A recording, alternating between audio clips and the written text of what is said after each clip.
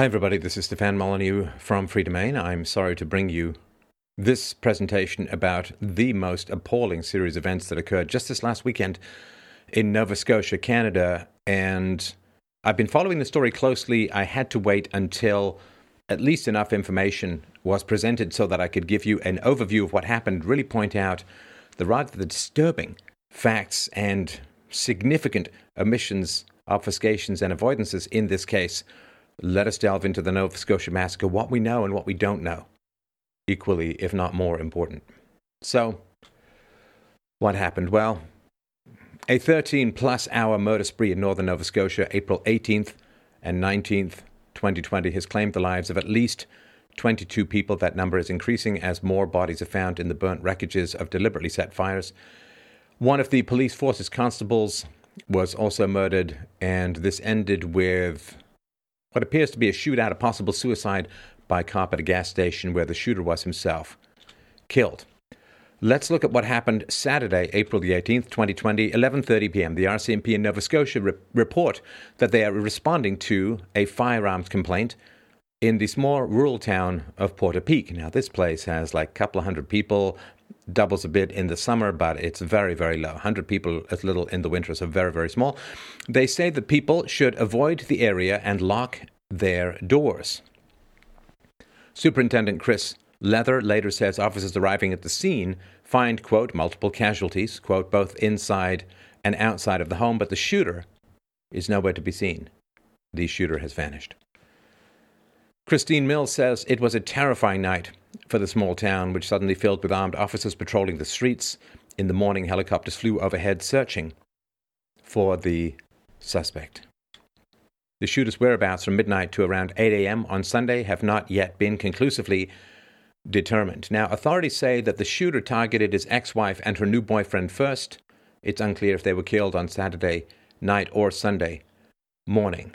And we'll talk about his obsession with the cops, his collection of police cars and so on, and all of the disturbing details around that. And to me, the most disturbing detail, which actually occurred not recently, not last weekend, but 19 years ago, which could have prevented the whole thing. So here's a map. You can pause this if you want to have a look. You can see that Portapique, 11:30 p.m. is where it began. A burst of emergency calls about firearms at a house alert police. Officers arrived to a chaotic scene with casualties inside and outside the house, which prompts a massive emergency response. And as you can see here, it's a significantly large swath of destruction, a rampage that goes on, as I said, for 13 plus hours and covers a wide variety of territory, ending up in Enfield on Sunday, where the shooter dies in a confrontation with RCMP officers at a gas station. So what happened Sunday, April the 19th, 2020? At 8 a.m., this is all in Atlantic time, the RCMP say they are still on the scene and describe the investigation as an active shooter situation. They tell residents to stay in their homes. You may not see the police, but we are there with you, they say on Twitter, which turns out to be horrifyingly ironic given the methodology of disguise and escape that the shooter used. At 8:55 a.m., police publicly identify 51-year-old Gabriel Wortman as the suspected gunman and release his photo. 10:15 a.m., police say Wortman may be wearing an RCMP uniform and be driving what appears to be an RCMP vehicle. They note the difference between his car and real RCMP vehicles is the number behind the rear passenger window. 10:20 a.m., the RCMP say Wortman is in the central Onslow and Debert area. They urge people to stay inside and avoid the area. 11 a.m., police say Wortman was last seen traveling southbound on Highway 102 toward Halifax, major city, of course, from the Brookfield area. 11:20 a.m., RCMP say Wortman has changed vehicles and is now in a silver SUV, a Chevrolet Tracker. And by the way, I will put the sources to all of this below. Some of this is verbatim from news sites. 11:40 a.m., the RCMP tweet that Wortman is now in custody. This was a fairly shocking development, particularly as what came out, I think at 6 p.m. they finally released the actual facts. He was caught at a gas station in Enfield, Nova Scotia, where a body could be seen lying on the ground in photos. A source familiar with the matter who wasn't authorized to speak publicly later confirms to the Canadian press that the suspect has died. 4:40 p.m., the union that represents RCMP officers says one of its members was killed in the rampage. It says another officer was injured.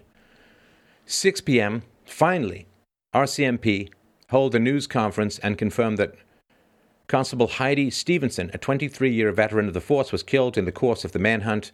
They say a second police officer was wounded and is recovering. They also say in the news conference in excess of 10 people were killed in the rampage but are unable to give an exact number. 10 p.m., RCMP Commissioner Brenda Lucky confirms in an email to the Canadian press that 17 people are confirmed dead. There's an update now, or as of last night, 22 people, including a 17-year-old, have died. 5 structural fires, including vehicle fires, were also located after the fact. The RCMP are continuing their investigation into what happened. There are 16 crime scenes scattered across the province relating to the shootings, according to the RCMP. The RCMP have not yet released their own timeline of the events, but said they plan to at a later date. This is as of a press conference yesterday, which of course brings the big question. Was he killed in custody? When they first tweet that the shooter is in custody and then he's killed later, that raises some significant questions, and I'm hoping, probably against hope, that intrepid and focused Canadian reporters will try and get to the root of it. Little asterisk there, exception for Rebel News, who does great work in this area. Well, if the police say that he's in custody, that means he's been apprehended and he's, I assume, been disarmed. He's in handcuffs. He's in the back of a cruiser somewhere. So if the police tweet that he's in custody, how does he end up dying? Again, could be miscommunication. There was a whole lot of it that night, but these are important questions to ask. So it is important to personalize these tragic events. These are human beings who met their end. The 2 sons of Greg and Jamie Blair, who were shot to death on Saturday night, hid in their parents' house from the killer and then escaped to a neighbor's house. Tyler Blair said in an interview they hid in the house until he was gone, and then they took off to the neighbor's house and hid inside with their 2 little kids next door until the cops came. So Tyler Blair is the half-brother of the 2 children, 10 and 12. He said this in an interview. Clinton Ellison, the brother of Corey Ellison, who was shot to death on Saturday night, was returning to the scene of the murder to retrieve his car when he stopped to tell a story of being hunted by the gunman.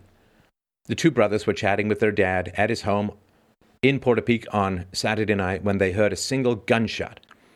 And Corey Ellison spotted flames in the distance. He told his family that he was going to investigate and alert the fire department.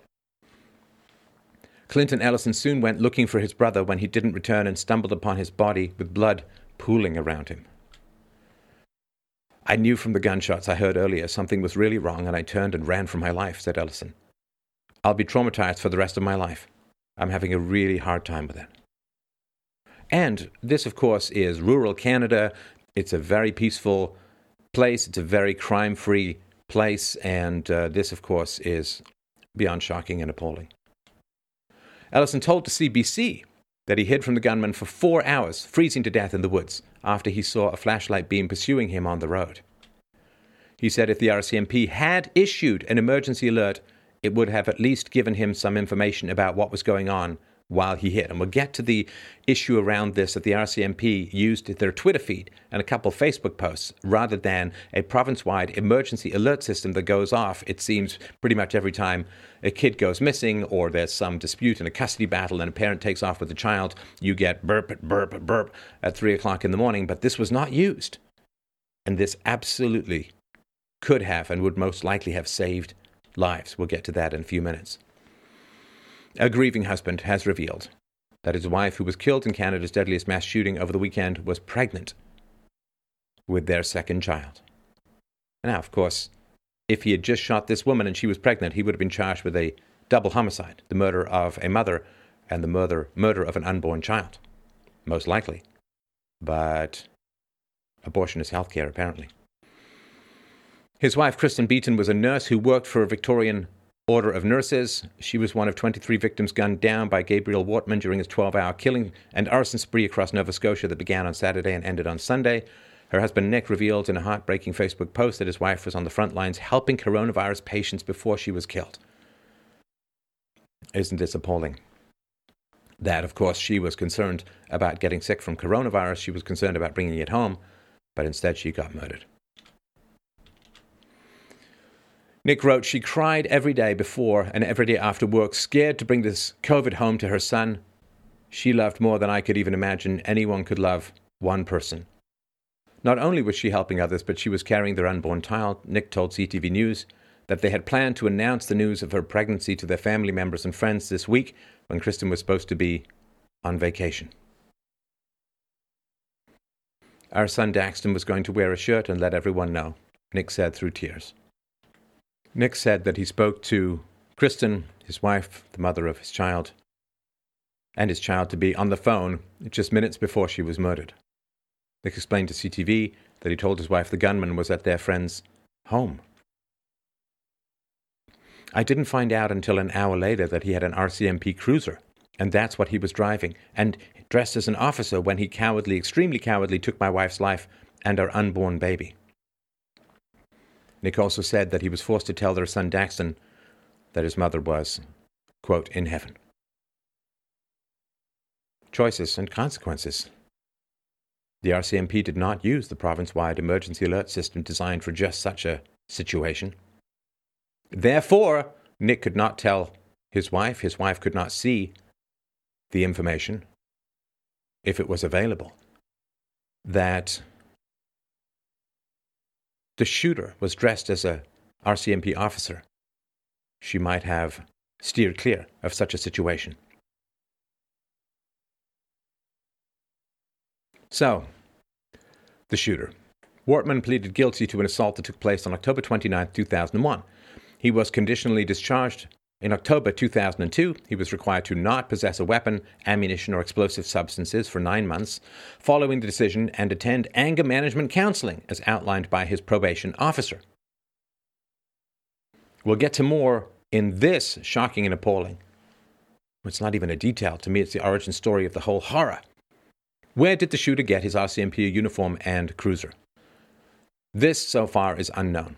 So police confirmed Tuesday that the shooter was wearing a, quote, authentic police uniform, though, of course, he was not employed by the RCMP. The force did not indicate how he came to acquire the uniform and did not respond to the Toronto Star's inquiries about it. Retired RCMP Deputy Commissioner Peter German said it's possible to purchase uniforms online through military surplus-style stores.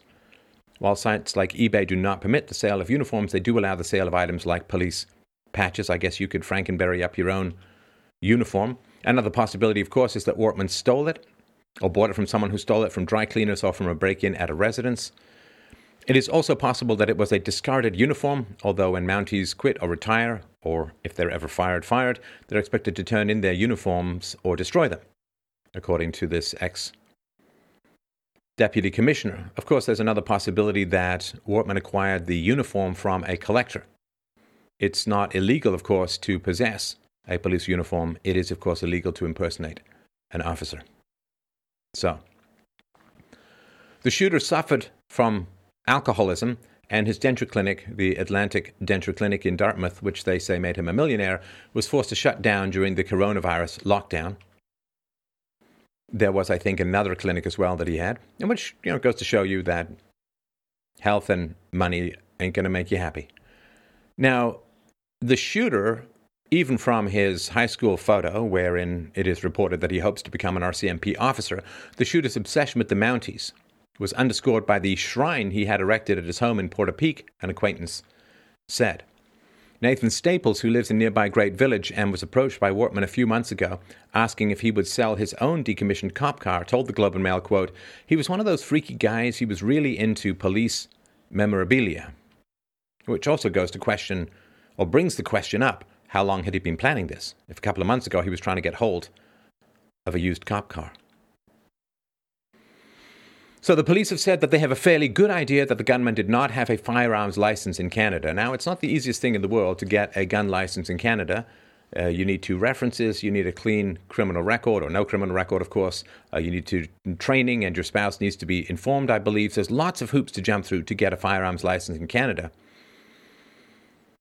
On Wednesday, RCMP Chief Superintendent Chris Leather said police first responded to this possible shooting at 10:26 p.m. This is Atlantic time on Saturday in Portapique.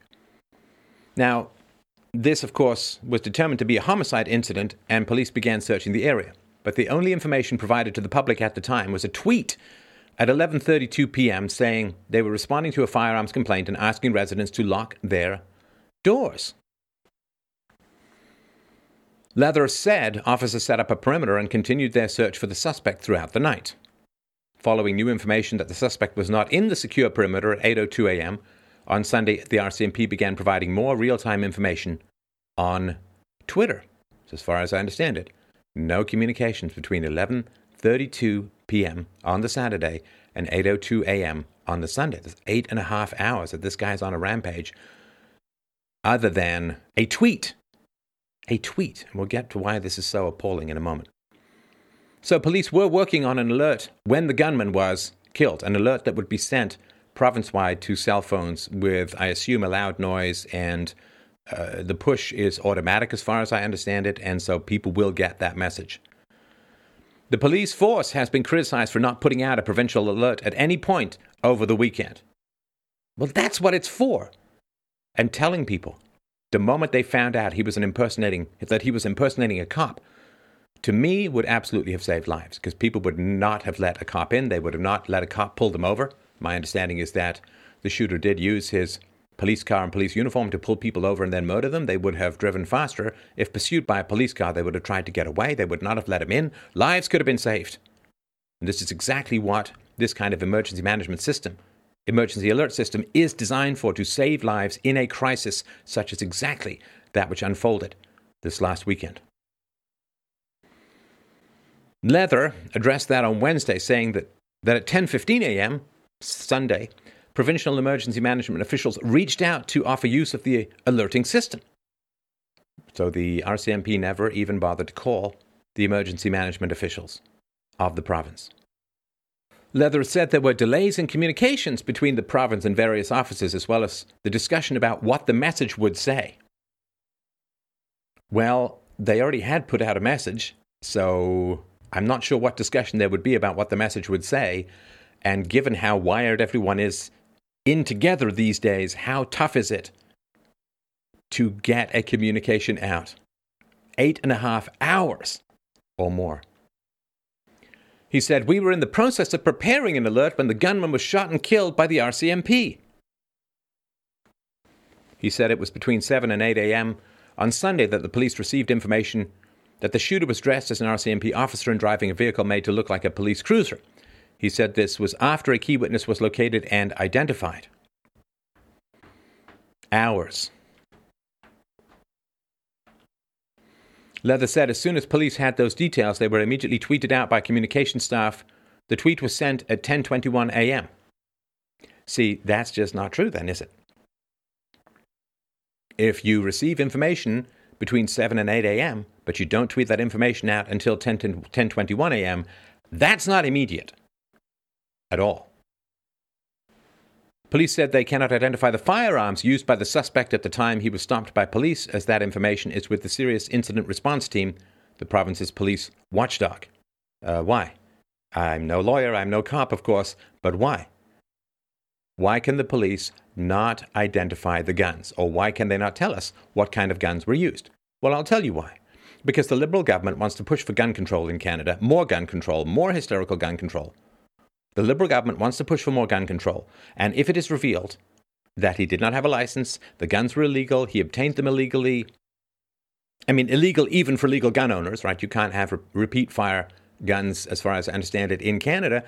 So if he got all the guns illegally, if the guns themselves were illegal, and if he had no license to own them, then more licensing won't help. And that does not go. It does not support the Liberal goal of gun control. In fact, it does quite the opposite, that if guns can be obtained this easily in Canada, and if they were illegal, and he obtained them illegally, and he did not have a license, then loosening gun restrictions would be the way to solve this kind of problem. But we'll get to more of that in a couple of minutes. Leather said that where the gunman got his firearms is, quote, a key part of the investigation. I guess his online avatar name is Chief Blindingly Obvious. How they call this news is utterly beyond me. Leather confirmed on Wednesday that the gunman acted alone, but said police are continuing to investigate whether anyone assisted him leading up to the shooting. Quick question, Leather. If you don't even know where he was overnight, how do you know that he acted alone? How do you know? I'd love to know the steps by which you have figured out that this man acted alone, but I can't see how that can be determined based on the fact that you didn't know where he was for 8 hours or so. Maybe that's changed, which is a moving target, but anyway. Police have set up a tip line looking for information about events leading up to the mass shooting. And I quote, "If you know something, please call. Let our investigators decide the value of the information because that piece of information you have may be an important part of the puzzle." The tip line is 902-720-5959. But he did warn that you might get an answering machine. There might not be anyone actually there to answer you, or they may be busy with other calls because apparently they just don't have the manpower, you see, to answer the calls that are coming in. Again, just pull everyone in and answer the damn phones. I mean, having someone to talk to might be a big difference. Huge difference. Might be the essential difference. Now, things are a little bit different in the US as far as they report it. Motives have barely been touched upon by the Canadian media, but investigators, this is from the US, investigators say this weekend's mass shooting in Nova Scotia, which has left at least 22 dead, marking the worst shooting in Canadian history, may have started as a domestic violence dispute. Canadian law enforcement officials said 51-year-old Gabriel Wortman allegedly targeted his former partner during the killing spree, which took place at 6 sites and destroyed several properties. Investigators said some of the other victims, including Royal Canadian Mounted Police Constable Heidi Stevenson, were randomly killed. I don't know. I don't know if it's random if you're on the run and you kill a cop. Wortman allegedly burned down his own home Saturday and made his way to his ex-partner's residence, killing other people who lived there, according to law enforcement officials. Dead bodies were also found near the former partner's home, investigators said. 5 properties allegedly were set on fire by Wortman, and more victims were believed to be in homes that, quote, burnt to the ground, Leather said Monday. A 17-year-old was among the victims, but everyone else was an adult, police said. And that, of course, could just be I guess he was going into people's homes, but it would be horrible. It would be a horrifying detail to know if he went into someone's home where there were children and killed only the parents. I did believe he did kill. Yeah, he did actually. He did kill parents in front of children. I mean, just an absolutely vile, evil, satanic human being. So let's talk about what happened 19 years ago. This, to me, is pretty key. So, this shooter, Wortman, had previously pleaded guilty to a crime. Now, let me just break this down for you because, again, I'm no expert, but I like to think I have more than a thimble's worth of common sense in my head, and these are sensible questions to ask. So, Nova Scotia court records show that Wortman was charged with assaulting a male victim in Dartmouth on October 29, 2001, when he was 33 years old. Wortman pleaded guilty to the single charge on October the 7th, 2002. All right, so there's your speedy justice. Just takes a year to deal with this. He received a conditional discharge, meaning that he would be discharged by the court if he completed 9 months of probation and paid a $50 victim fine surcharge. So, in the philosophy of not making mountains out of molehills and 20/20 hindsight being the easiest deep in the rear view reflection game that there is, when I first read about this, I'm like, oh gosh, well, what did he bump into someone too hard? Did he slap someone with the back of his hand and leave just a little bit of a welt? I mean, this kind of been a big deal. If it's just a $50 victim fine surcharge and 9 months of probation and your record gets scrubbed clean. Look at that, scrubbed clean. Kind of been a big assault, right? Kind of been a big deal. During those 9 months, Wortman was ordered to follow several conditions. Those included not having any contact with the victim and not having, quote, any firearm, crossbow, prohibited weapon, restricted weapon, prohibited device, any kind of ammunition or explosive substance, or all such things. All right, so, yeah, no crossbows. Wasn't that in a movie? Anyway. The probation order also ordered Wortman to, quote, attend for assessment, counseling, and programs for anger management, as directed by his probation officer. So, yeah, apparently he had a real temper, and he had to go into anger management, where I assume you have some review as to whether you successfully completed that anger management or not, and we'll talk about that in a minute or two as well. A spokesperson with Nova Scotia's Department of Justice, is it still called that? Would not confirm whether the probation officer directed Wortman to take any such programs, and if so, whether he completed them. The department also wouldn't provide any details about the probation officer. Yeah, see, I mean, this guy who was in the grip and target of the justice system in the past, who just went and slaughtered close to 24 people, why would you have any right to know anything about the justice that your taxpayer dollars pay for? Why would you have any right to know about any of this stuff? Away with you. Away with you. So he goes, we hope that he went to take these anger management courses, in which case a psychiatrist, would sit there and review him and say, yes, he showed up, yes, he's made real progress, and someone, I hope and I assume, has to sign off on this guy being allowed to own weapons again. Someone, somewhere, again, 19 years ago, probably retired, who knows, right? Maybe they're still around. Maybe you can go talk to them, right? But someone signed off on this guy and said, I assume, yeah, he's good to go. He's learned how to control his temper. It's fine for him to have weapons again. Assuming that he even went to these courses, there doesn't seem to be any particular proof, right? Would not confirm whether the probation officer directed Wortman to take any such programs. And if so, whether he completed them. But isn't that kind of a condition? Doesn't the court say you have to take these programs? I mean, isn't there confirmation that he did these? I didn't know it was up to the probation officer to say whether or not the guy had to follow the court orders. I don't know. It's such a tangled mess. I have no idea. But boy, if this is an institutional failure alongside not alerting people with the entire system designed to alert people that someone was imitating a cop going around killing people, I don't know what is. So regarding this, the spokesperson, Barbara McLean, wrote in an email to CBC News regarding this whole incident from 19 years ago, we do not release personal information of employees and we cannot comment on an active police investigation. Yeah. Babs, that's not an active police investigation. This is 19 years ago. I mean, unless it's a radioactive police investigation with a half-life measuring in the Chernobyl decades, I don't know. The court records don't spell out what happened on that October day in 2001, nor do they indicate whether Wortman completed the 9 months of probation.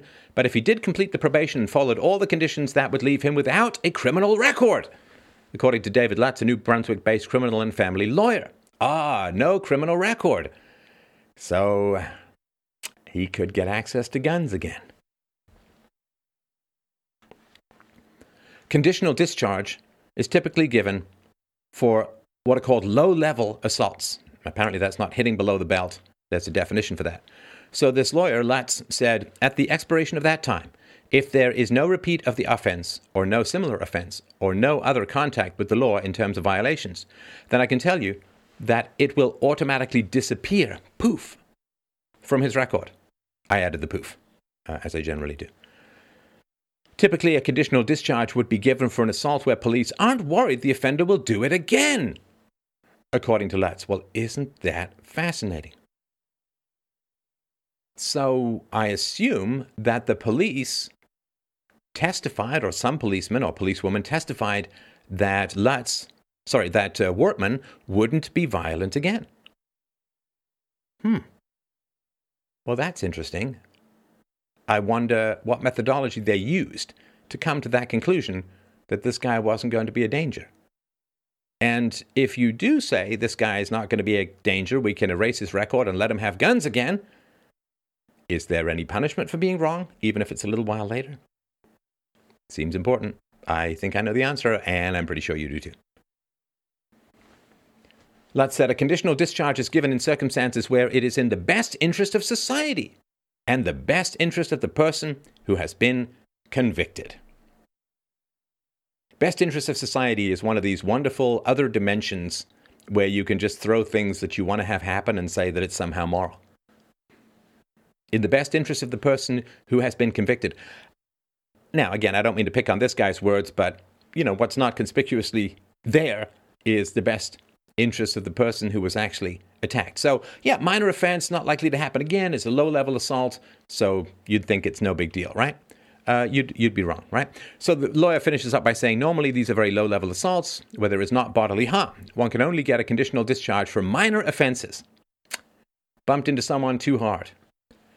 While a conditional discharge won't appear on someone's criminal record, it may still be flagged at the U.S. border and could prevent someone from being bonded, Lutz said. So maybe he couldn't have gone and done this in Detroit. So, minor offense, no big deal, who cares? Probably just some big misunderstanding, right? So what the hell really happened in 2001? And how could it have changed what happened in 2020? So, this is what they call a minor assault in Nova Scotia. So this fellow Matthew, because he was a minor at the time, a child, you see, a child, which means that probably was also going to be targeted by CNN as well. But we're not using his last name because he was a child. So this guy Matthew said he was just 15 years old when an allegedly drunk Gabriel Wortman assaulted him outside a denture clinic in Dartmouth, Nova Scotia almost 20 years ago. It was the fall of 2001 when Matthew said he was waiting to catch a ride home at a bus stop in front of 193 Portland Street, the same address as Wortman's Atlantic Denture Clinic. That's when the denturist came outside screaming that the teenager was too close to his business. And this is what Matthew said. He came out, I guess, in half-drunken rage and ended up punching me as many times in the head as he could. So this man cold-cocked and punched repeatedly a child in the head. Now, he pled guilty, right? So this is not alleged. This is, right? Matthew went on to say, then he had a friend who came over from around the corner and hit me with a crowbar. Then the two men stomped on my head and all over my body. Minor assault? Minor assault? No record $50 fine? A maybe couple of months of anger management? Are you people seriously insane? Are you ridiculously compromised? Are you horrifyingly corrupt? Well, we'll get to that. What are you talking about? How did this guy skate? Punches a child repeatedly in the head. Well, that could cause brain damage right there. And then he and his friend assault the child with a crowbar. And I read that he hit the child in the head with a crowbar. Boom, attempted murder right there, as far as I can see. And then they stomp on his head and all over his body with work boots, which means steel-toed boots. The court documents related to Wortman's arrest do not mention a second person. Global News called and emailed Halifax Regional Police for comment, but has not yet received a response. Yeah, don't worry, I'm sure they'll use the emergency response system in about 12 years. Matthew said he tried to defend himself and was thrown into a newspaper box as the assault ended and police officers arrived. The denturist was charged with assault in October 2001, according to court documents. He pled guilty January 2002, so it's a little bit mixed, right? Some people say it was October, some people say it was January. Conditional discharge, 9 months probation, stay away from the victim. Matthew, in the East Coast Canadian understatement of the century, said, I think there should have been a little bit more justice there. I wish the police would have dealt with him a lot sooner, Matthew said. I wish he would have lost everything back then. Basically, this might not have happened. Right. If this guy had been thrown in jail, then he might never have done this. He might have stayed in jail. He might have, if he has this kind of ferocious temper, he might have beat people up in jail. So it all could have been avoided if justice had been done earlier. Plus, he would have been on police's radar. He also, if he's got an alcohol problem, he likely would have dried out in prison. He would have got rehab in prison. And he might have dealt with the alcohol problem. That might have been one of the reasons why he did this stuff. Or maybe he was on SSRIs. We'll probably never know. Now, there's a detail. It took me a little while to find this, but there's another detail that's important, right? So reached by the Toronto Star, the victim of the assault said Tuesday that he had been a teenager waiting outside Wortman's clinic for a bus on the day in question. Wortman came out in a rage, smelling of alcohol, and hit him in the back of the head. And he said, I was 15 and I'm standing outside of his denture clinic on Portland Street. He came outside, he told me to get off the property, and he smelled like booze, grabbed my shirt and punched me in the back of the head. And that's just the nice part of it, he said. I shook that off, tried to defend myself, and as he's hitting me in the face, one of his friends came out of the house and hit me in the back of the head with a crowbar. I want you to picture your child, having his or her head half smushed in with a crowbar. and then say that warrants a $50 fine and some maybe probation stuff. Come on, people. Matthew told the Star that the parking lot next to Wortman's denture clinic used to be a rooming house, right? So when he said one of his friends came out of the house, I don't know if the house he's referring to is the house where the business is or the rooming house next door. But either way, he said it was a friend, right? So Matthew, the child who was attacked, said they were kicking me with work boots on and tried to throw me in front of a bus I was waiting for. Okay, so come on, man. We got 4 things escalating here in this grievous assault. First, you got the punching repeatedly to the face and to the back of the head. Number 2, you have the crowbar to the back of the head. Number 3, you have kicking and stomping with work boots. Like those are steel-capped, steel-toed boots. I used to use them when I worked up north. And they are heavy, they are dangerous, and you stomp people on that. I mean, you can kill them like that. And then they tried to throw him in front of a bus. Now, a bus is coming up. They come up pretty fast. They slow pretty quickly. You throw someone in front of a bus, it drives over them, they're dead. So how the hell is this not attempted murder? And isn't this a setup? Do you normally just have friends hanging around with crowbars? No, I don't. To me, I think it was premeditated. At least that would be how I would argue it if I were a lawyer, which I'm not. But I would sit there and say, what, how many of you just have friends hanging around with crowbars ready to join you in a fight? No, he had a friend and they were going to jump this kid and they were going to attack him and it was premeditated and who knows why. It doesn't really matter. He's later doing all these random killings. So how is this not first degree? Do you have friends you get into a fight, they just show up in 30 seconds with a crowbar? Of course not. They're lying in wait. In my humble opinion. This is a minor assault? What the hell is going on out there? What the hell is going on with the police? Well, question asked, potentially, question answered. So somebody from somewhere else came out and said, stop, he's only a kid, and then they ran off, he said. Now, after the charges were laid, says Matthew, Wortman attempted to bribe him with money to make the charges go away. Now, isn't that interesting? Now, to me, of course, and I think in the law, that is witness tampering, and that is a further crime. Maybe attempted murder of a child and witness tampering might summon just a little bit more than a $50 fine and some bullcrap probationary measures that they don't even know were done. So, what the hell happened? Well, Wortman is bribing at least one person in this whole situation, at least according to the victim. So money is flying around this case. Wortman's willing to spend some money to make these charges go away. I wonder who else Wortman might have offered money to get charges lowered, to get charges lessened, to make it go away. Probably never know. Probably no way to prove it. But we know that Wortman is trying to bribe, at least according to the victim, at least one person in this situation. I just wonder if he ever ended up offering anyone else any money, this millionaire in a poor rural area who managed to skate from what looks to me like a clear case of attempted murder with a $50 fine. So, attempted murder, like in Canada, again, I'm no lawyer, it's just what I've read, right? Attempted murder, you can get a life sentence. You have a possibility of parole. Second-degree attempted murder, that's like crime of passion stuff. Yeah, 5 to 15 years in prison. Nope. You can punch and crowbar a child, stomp him on the face and body with your steel-toed work boots. You can try and throw him in front of a bus, get a $50 fine. But don't worry. The government is totally here to protect you and keep you safe. And we operate under a rule of law. And that's why I asked if it was still called the Justice Department. So back then, the cops failed to protect him. They failed to protect society.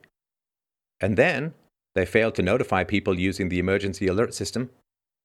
This guy is on the rampage for over a dozen hours. Setting fire, shooting people, imitating a cop. They don't tell people. But don't worry. You got to give up your guns because the government's going to keep you safe. Going to keep you safe, my friends. So let's talk about the communications failure. First alert to the public about the series of events sent by Nova Scotia's RCMP's Twitter account at 11:32 p.m. Saturday. Now, that is such a weird decision to make. I don't even know what to say about it, right? So what did it read? Hashtag RCMPNS, right, RCMP Nova Scotia, is responding to a firearms complaint in the Portapique area, Portapique Beach Road, Bear Shore Road, and Five Houses Road. The public is asked to avoid the area and stay in their homes with doors locked at this time. Why? Why Twitter? If you want to warn people, just send out an emergency alert. See, as you know, I'm sure, right? You got to have Twitter on.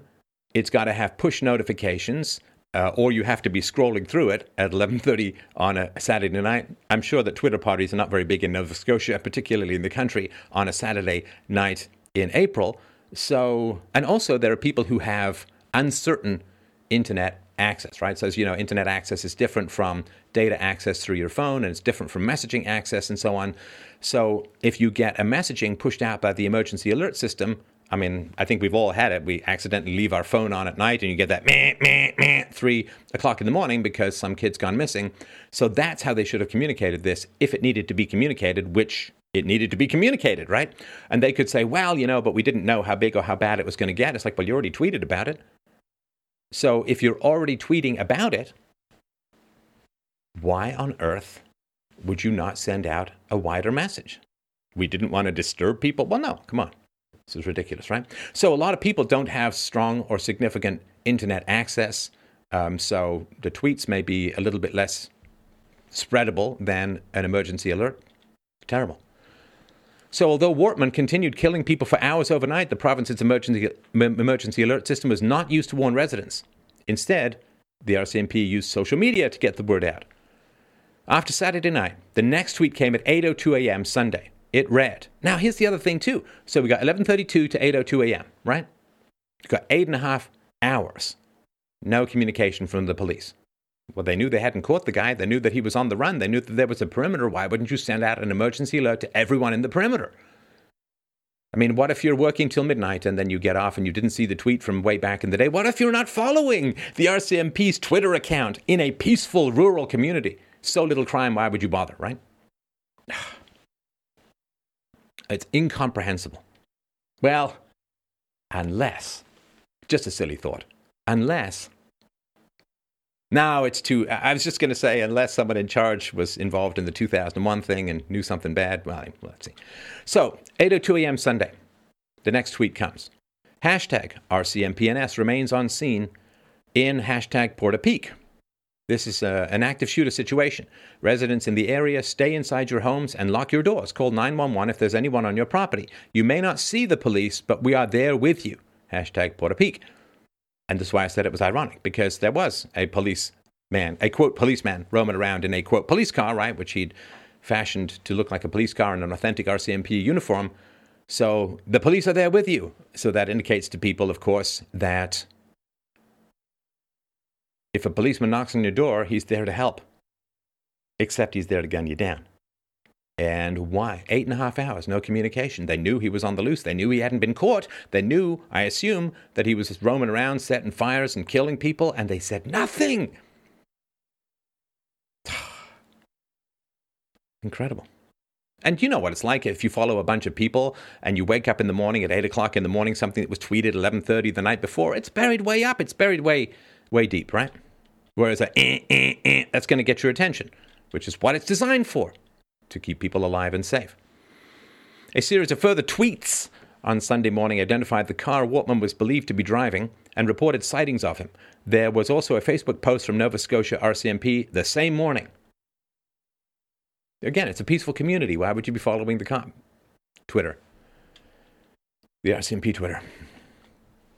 Asked why the province's emergency alert system wasn't used to notify people that a killer was on the loose, Chief Superintendent Leather said Tuesday, "It's a good question, and I don't have an answer for you at this moment." Well, it must be nice to be in the government and just say, I don't really have an answer. Well, you're here to answer that question, which is pretty fundamental and pretty important, right? And this is Tuesday, right? Saturday night, Sunday, the guy's killed before noon. So you got Sunday afternoon, you got Sunday night, Monday morning, Monday afternoon, Monday night, Tuesday morning, and he's still got no answer? Yeah, it's a good question. I don't know. My God. Oh, my God. The RCMP had relied on Twitter because of, quote, the instantaneous manner that we could communicate, end quote, Leather said. I'm not sure what that means exactly. Does he think that emergency text messages to everyone's cell phone is delivered by a carrier pigeon or smoke signals or some sort of arthritic Pony Express? Does he not know that texts are also instantaneous? I don't know what this means. He said, we're aware that we have thousands of followers in Nova Scotia and felt that it was a superior way to communicate this ongoing threat. Okay, so he's saying it's really important to communicate an ongoing threat. So why on earth was there 8.5 hours between the 11:32 p.m. tweet and the 8:02 a.m. tweet? Ongoing threat means let people know as things are going on, right? I mean, imagine. Right, you get the emergency alert, and what happens? You pick up your phone, you say, oh man, there's a dude around here, he's killing people and he's dressed as a Mountie. And then there's a knock on your door, and it's a Mountie saying, I need to come in. You just saved someone's life. Many people's lives, perhaps. And this was a comment online. Someone said, if they had put out an emergency alert, more lives would have been saved. I don't know a soul who's on Twitter. They might have thousands of Twitter followers, but there are approximately 1 million people in Nova Scotia. So only those who follow them get notified, and only if they are awake and on their phones. Ridiculous. Stop with the stupid excuses. RCMP dropped the ball, and they need to admit it, or people will never trust them again. An emergency alert should have been sent out right away, no explanation needed. Just, there is a shooter out there, and what area? That's it. It would have kept people in the area from going outside and made people lock their doors. And here's the funny thing. The U.S. Embassy warned the Americans currently in Nova Scotia during the shooting rampage through an email alert. I assume they don't have access to the emergency alert system in Nova Scotia, but the U.S. Embassy warned everyone in an email alert, which is somewhat superior to a Twitter alert because emails don't get buried that same way. And yeah, there's spotty internet out there. There's lots of old people who aren't social media savvy, and come on. So the account has a little over 91,000 followers out of 1 million people. That's that's low, right? That's very low. That's 9%. It's higher than I thought, but anyway. Many wondered whether a province-wide phone alert would have roused more people, especially those not accustomed to social media. Nova Scotia Premier Stephen McNeil said the province's alert system wasn't used because the Emergency Management Office never received a request from the RCMP to do so. Quote, we had staff on hand in the morning to be able to do that, but it was not requested. Later on Tuesday, the Premier told CTV Atlantic, quote, I would say, with the benefit of hindsight, the depth and breadth of this should have been communicated more widely with a number of our agencies, but let's let that unfold. My main focus right now is to support those families. Somebody else wrote, publish the percentage of Nova Scotia residents in the applicable area who actually have a Twitter account and had their account actually logged into at the time on their phones. Then promptly fire the RCMP idiots who made the decision around notification. And that makes me wonder. So Nova Scotia, according to someone, has over 100 unsolved homicides. I wonder if this deranged individual was responsible for any of those. And who the hell helped him beat up this kid? And why was that person not charged to anyone's knowledge? Brought a crowbar to attack a child. I'd like to know who that was. Providing a further update on Wednesday afternoon, Chief Superintendent Leather said the RCMP had in fact been contacted by the Emergency Management Office at 10:15 a.m. on Sunday. Offering use of the alert system, he said the RCMP was in the process of putting an alert together when Wortman was killed by the RCMP at 11:26 a.m.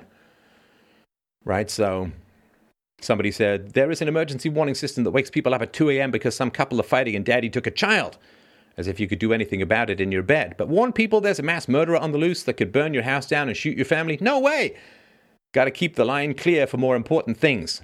Sounds like a Trudeau decision. Well, I don't know about that, but I just thought it was an interesting comment. Leather said he was, quote, very satisfied, unquote, with the messaging that had been sent via Twitter. I'm sure he's about as honest as his wife is about that.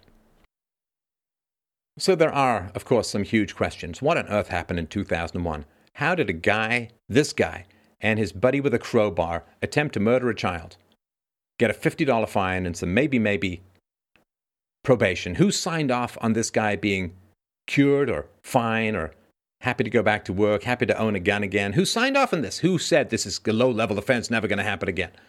And did anyone buy a boat in that vicinity during that time? Or get free dentures? I don't know. Probably never find out. I would really like it if there were more Canadian reporters actually out there who weren't on the paycheck of the government, the Liberal government, who might actually ask these hard questions and not take the police bafflegab as an actual answer. How can a man and his buddy, in my view, attempt to murder a child and get away with it? Not even get a record. It's crazy. But the big concern here, of course, is the endless push by the left, by the Liberals, for gun control. Leftist governments always want to continue disarming the population because government expansion, government control, and the emasculation of the population as a whole. If more people had been armed in Nova Scotia, the attacker could very likely have been stopped in his tracks. I mean, he was stopped in his tracks by guns at the end. It's just that the guns weren't available or were hard to come by or access to them was suppressed in Canada, in Nova Scotia. In America, 2.5 million crimes a year are stopped because people are armed. That's almost 7,000 crimes a day, almost 300 crimes an hour, almost 5 crimes every single minute are stopped because people are armed. As the old saying goes, when seconds count, the police are minutes away. Well, in this case, the police were over half a day away, and they weren't informing people, and they weren't using the system which taxpayers set up and pay for to keep the taxpayers safe. And somebody needs to be held accountable. I despair whether it will happen, but it should happen. Because I don't like the fact that governments don't trust their population with guns. The police have generally no legal obligation to defend you. The government is more interested in covering its own butt than protecting you. It's really up to you. And how is it possible in a logical universe that the government trusts you with a vote but not a gun? Well, for the simple reason that unlike a vote, a gun can actually be used to protect you and your family.